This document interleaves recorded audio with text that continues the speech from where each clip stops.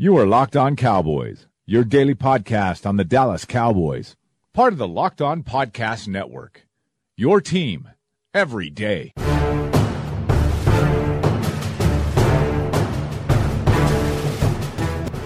Welcome back to the Locked On Cowboys podcast. Thanks for tuning in. I'm your host, Marcus Mosher.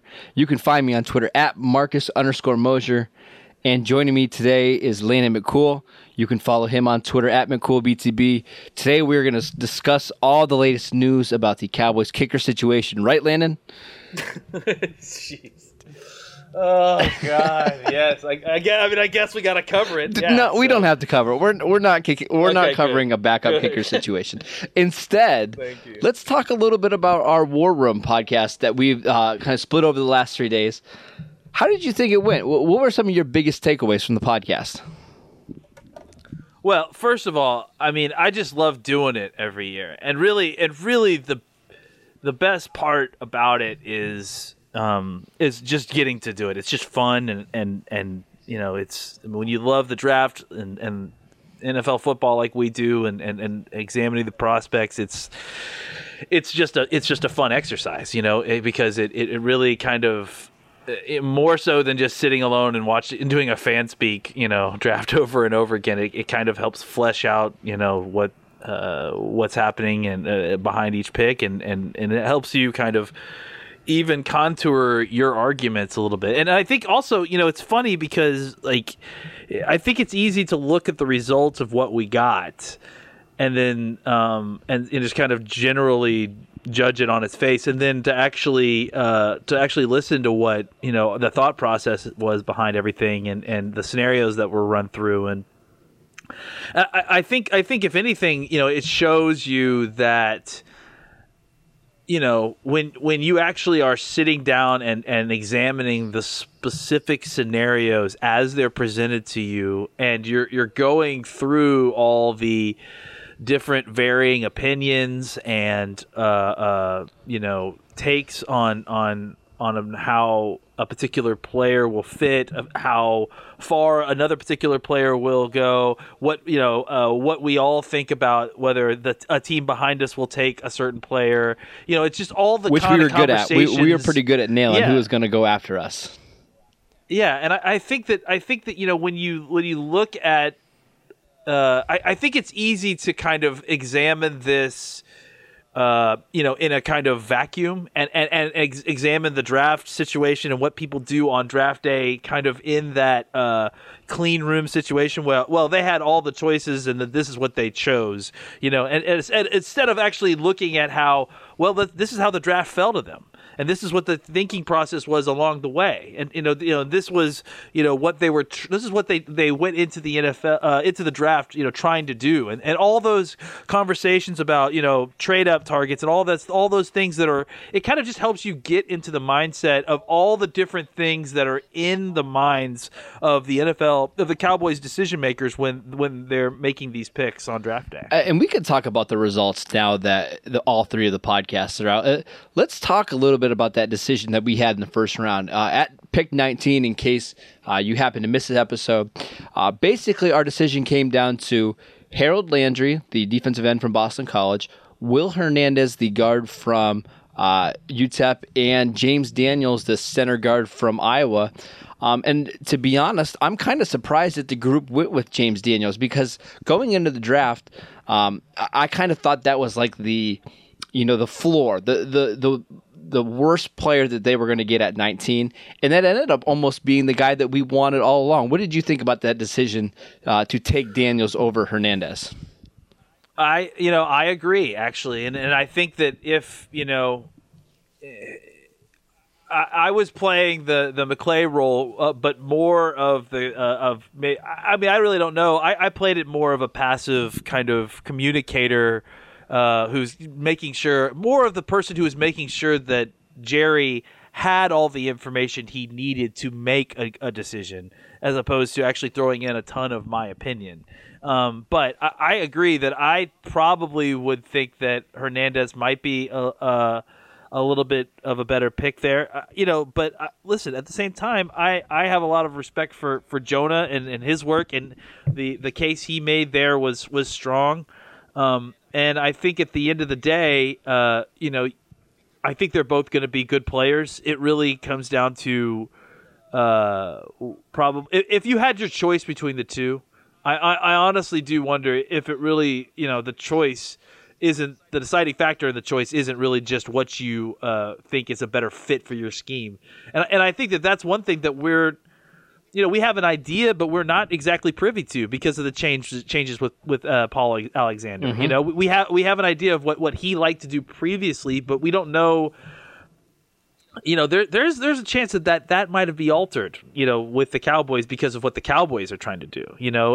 Because Paul has might have a slightly different objective as an offensive line coach than he did working with the offensive coaches in Cincinnati. So, all those things are again even more factors that weigh in when you're actually making this decision.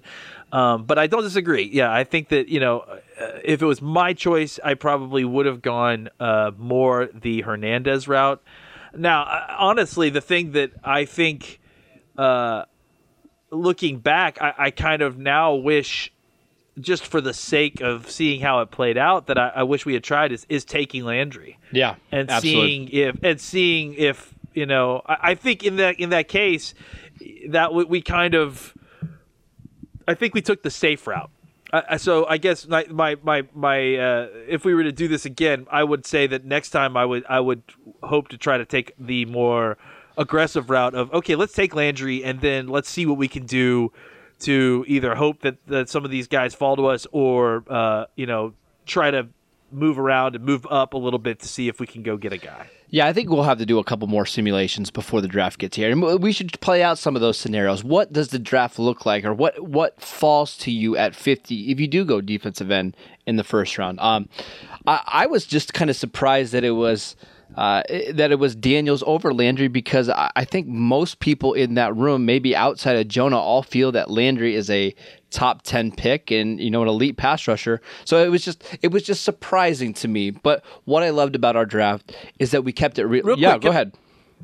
I was just going to say, the one thing I will say that I think contributed to that, and I don't know if it was in the back of anyone else's mind, but the fact that we weren't 100% sure how the Cowboys themselves felt about Harold Landry at the time, I think probably weighed in heavily. We weren't aware that he was a 30-day visitor at the time, and now we are. And that actually came out, I think, the day after we recorded the podcast. So, I think that honestly is something to keep in mind at the time, is that we weren't privy to that knowledge, and to me at least, I feel like, I'm pretty sure I remember speaking to Jonah after the podcast that weighed in on. I think he even mentioned that weighed heavily on his choice to try to lean more guard, is that because he didn't really necessarily feel like it was realistic at the time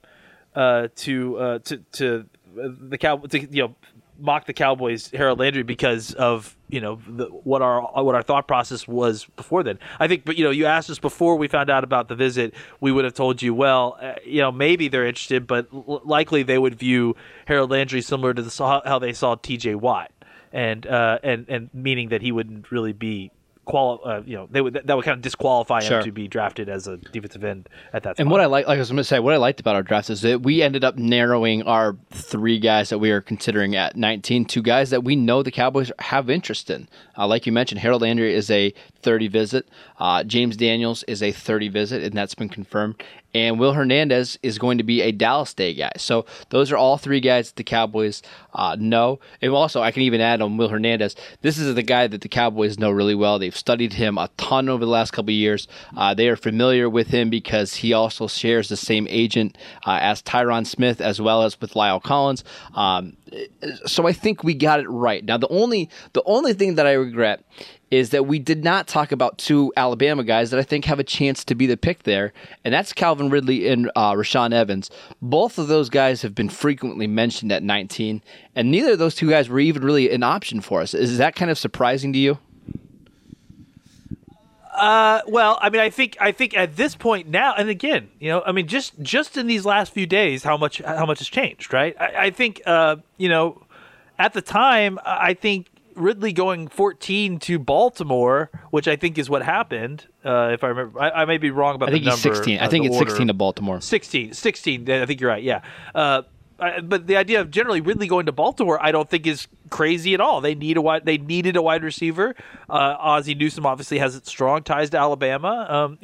That seemed like a fit in a lot of ways. But obviously they just traded for a wide receiver. Didn't they, like the last day or so? They just got another guy. Not RG3, but no, they've got Michael Crabtree that they brought in. They signed John Brown, so they've got some names now. That's what I'm thinking. They signed John Brown. So I'm not saying that John Brown means that they're not they're not going to go Ridley, but I also think that it doesn't mean that they need to reach for a wide receiver if they feel like Ridley isn't. Do you think that would have changed our scenario if Ridley was there? Do you think that would have been a guy that we would have considered? Because I don't.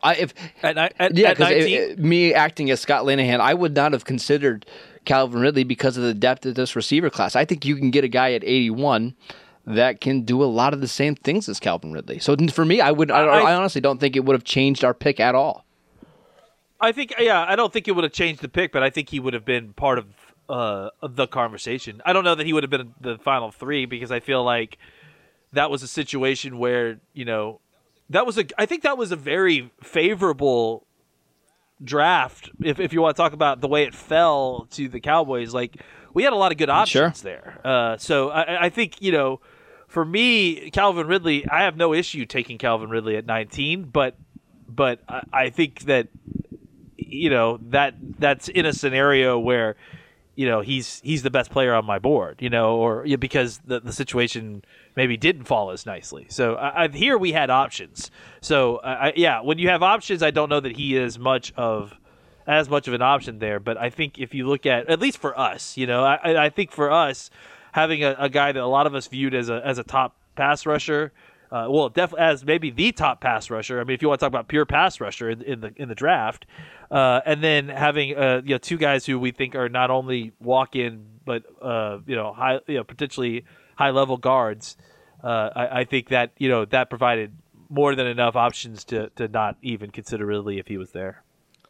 All right, and any real quick takeaways on the second round? I know we explored potentially moving up in the second round, and I kind of wish we would have because I think there were some guys at the top of that second round that were interesting. But refresh me, who did we pick at 50? For some reason, it's blank. Is it Jesse Bates? Is that who we? Jesse Bates. Yeah. I think that that's the 50 was really the more illuminating of the two because honestly, the feeling that. Of getting to 50 and realizing, well, this is really our only opportunity if we feel like we have to upgrade the free safety position to be able to upgrade a true kind of rangy free safety who is going to be able to come in and plug in and start from day one. Now, what this makes me wonder is how do they feel about, like, let's say Xavier Woods? Yes, I want to have this conversation. Let's do it. Yeah. Okay, well, because I'm starting. Here's what I'm starting to think. Another name that came up on the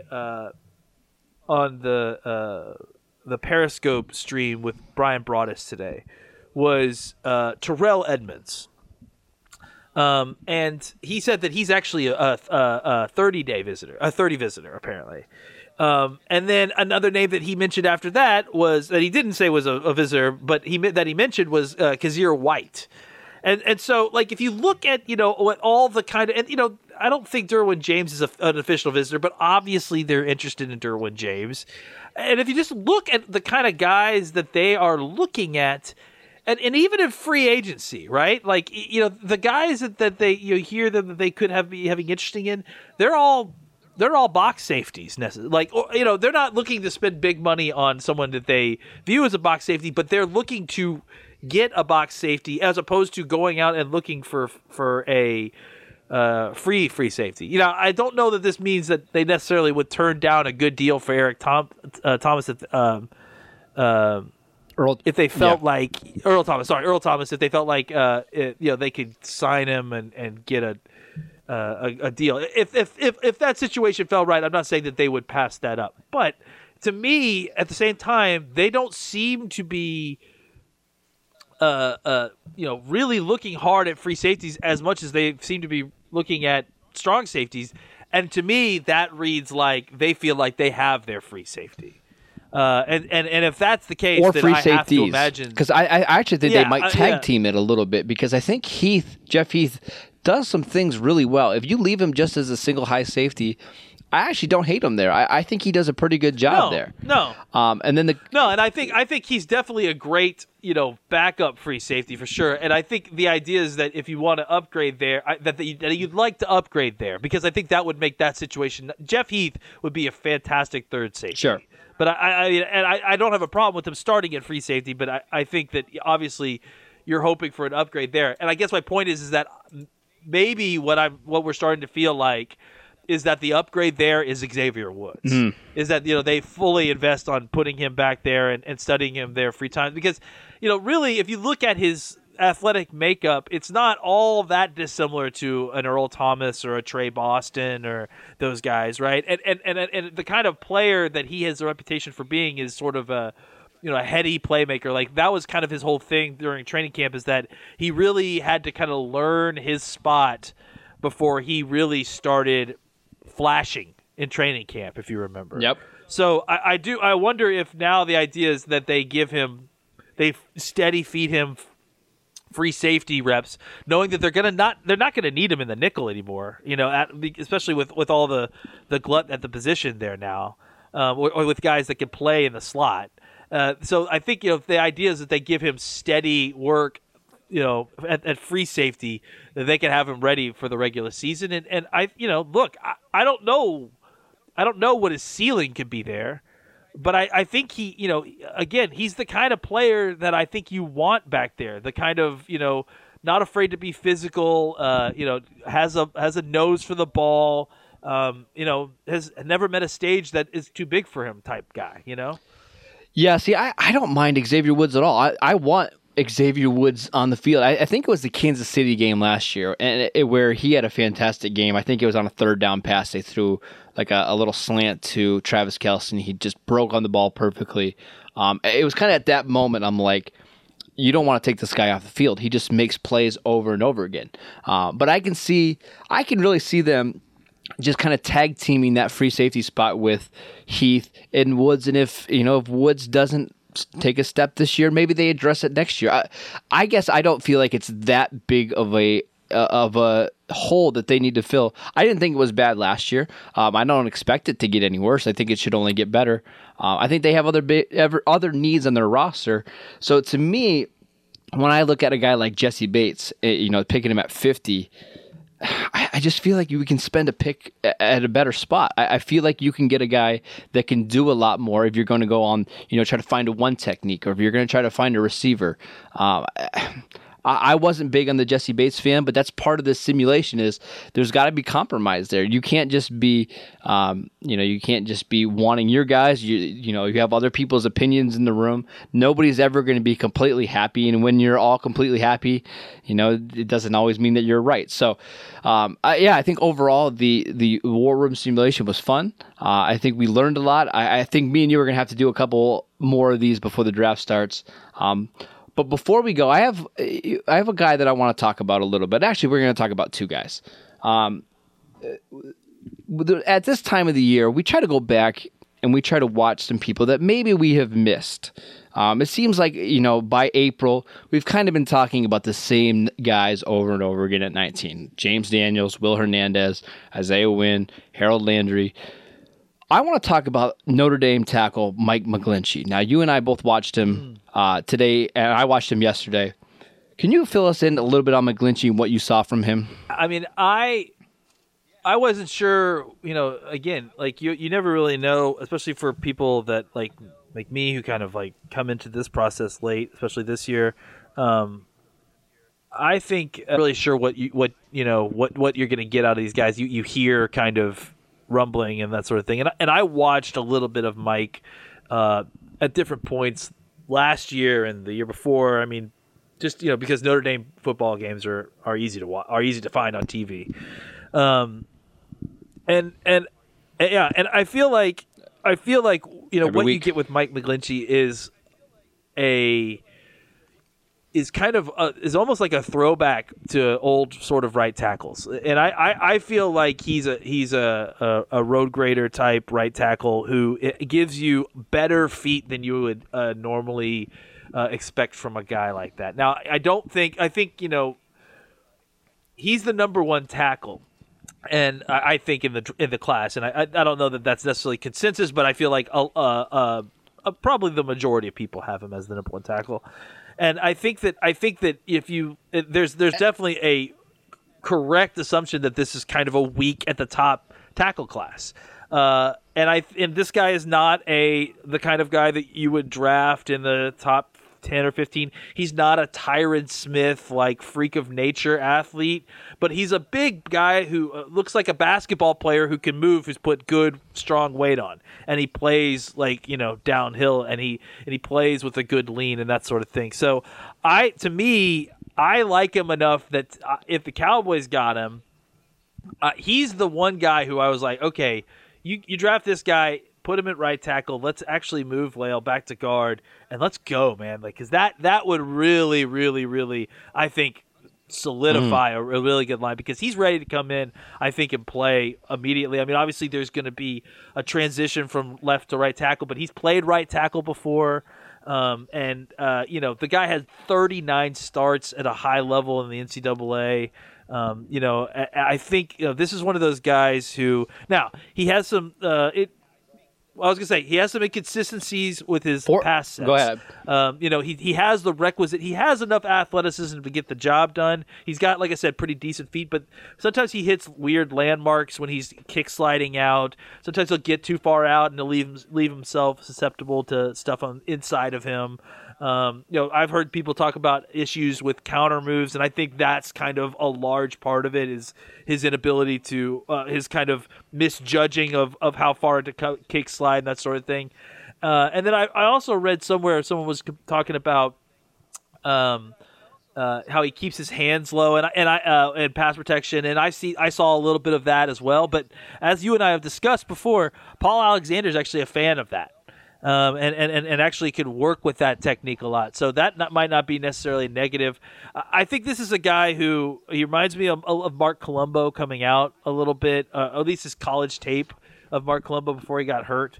I think that he's the kind of guy who you can come out, you can plug him in at right tackle, and then maybe down the road, if Tyron has to go away, if he has to retire, or at the end of the day, he's not a guy that I think that would just absolutely be murdered playing some left tackle for you while you try to figure out maybe a more long-term solution. So I really liked McGlinchey more than I thought I was going to. And so what are your thoughts? Yeah, I kind of struggle with him. I like him a lot, but I don't see the finishing part with him. And maybe that was me watching him this year at left tackle. I was just going to add, he has 25 starts at left tackle, 14 at right tackle. He's 6'8", 310 pounds, 81-inch wingspan. I kind of think his skill set is more suited to be a left tackle in the NFL, because I see a really athletic guy. His kick slide can be kind of all over the place at times. And I tweeted out a couple of different videos of his hand placement's weird. There's sometimes he doesn't even use his hands. He almost tries to block with his elbows. It's weird. But I saw a guy that's very athletic. He reminded me a lot of Nate Solder, who actually just signed with the Giants, but was with the Patriots a bunch of years. Really light feet. You see him getting to the second level with ease. He did a really good job getting to Roquan Smith in the Georgia game a couple different times. I like him. I think this is a guy that should be a top 25 pick. And then, the conversation for me kind of comes back to, if you like McGlinchey as a top 25 player and you like, let's say, James Daniels and Will Hernandez, what makes your best offensive line? Is it, Lael at guard and McGlinchey at right tackle, or is it Collins at right tackle and Hernandez or Daniels at left guard? I'm not sure I have the answer. I almost think the best way to do it is to draft the tackle, move Collins back to guard, and see what happens that way, because then you get a guy that can, move over to left tackle if something happens with Tyron. I don't know. I'm interested in McGlinchey. I know the Cowboys have interest. I won't be surprised if they bring him in on a 30 visit. It's just going to have to be something that we kind of keep our eyes out for. But let me ask you this: what do you think is the best combination? McGlinchey at right tackle and Collins at left guard, or one of those two guards and Collins at right tackle? Ignore the long-term benefits of drafting a tackle as opposed to a guard there. Because I think that obviously you don't really know what's going on with Tyron Smith. I mean, I'm not as down on it as most people. I think that it's just going to be something that he's going to have to deal with, and once he learns to deal with it better, he'll be better, or he'll feel better about it. But I also know that that he won't be able to play forever, and eventually, it's you need to figure out what's next. Now, you could always draft somebody then, of course, but if you have more than one guy who is an efficient tackle on your team, that's not the worst thing. I know that people are really against the play your best 5 rule, and I I mean, if you're talking about play your best 5 and Fleming is your right tackle, I'm on board with not liking that. I don't know that necessarily. I think Fleming's a guy that we could start at right tackle and be okay, and it would be fine. But I don't want to be fine. I need the offensive line to be really good. I need that. So if I think that there's some long-term benefits added to what seems to be, I think, in my opinion, a pretty even field of whether we would be better with McGlinchey as tackle and LC as a left guard, or Hernandez at left guard and Collins at right tackle.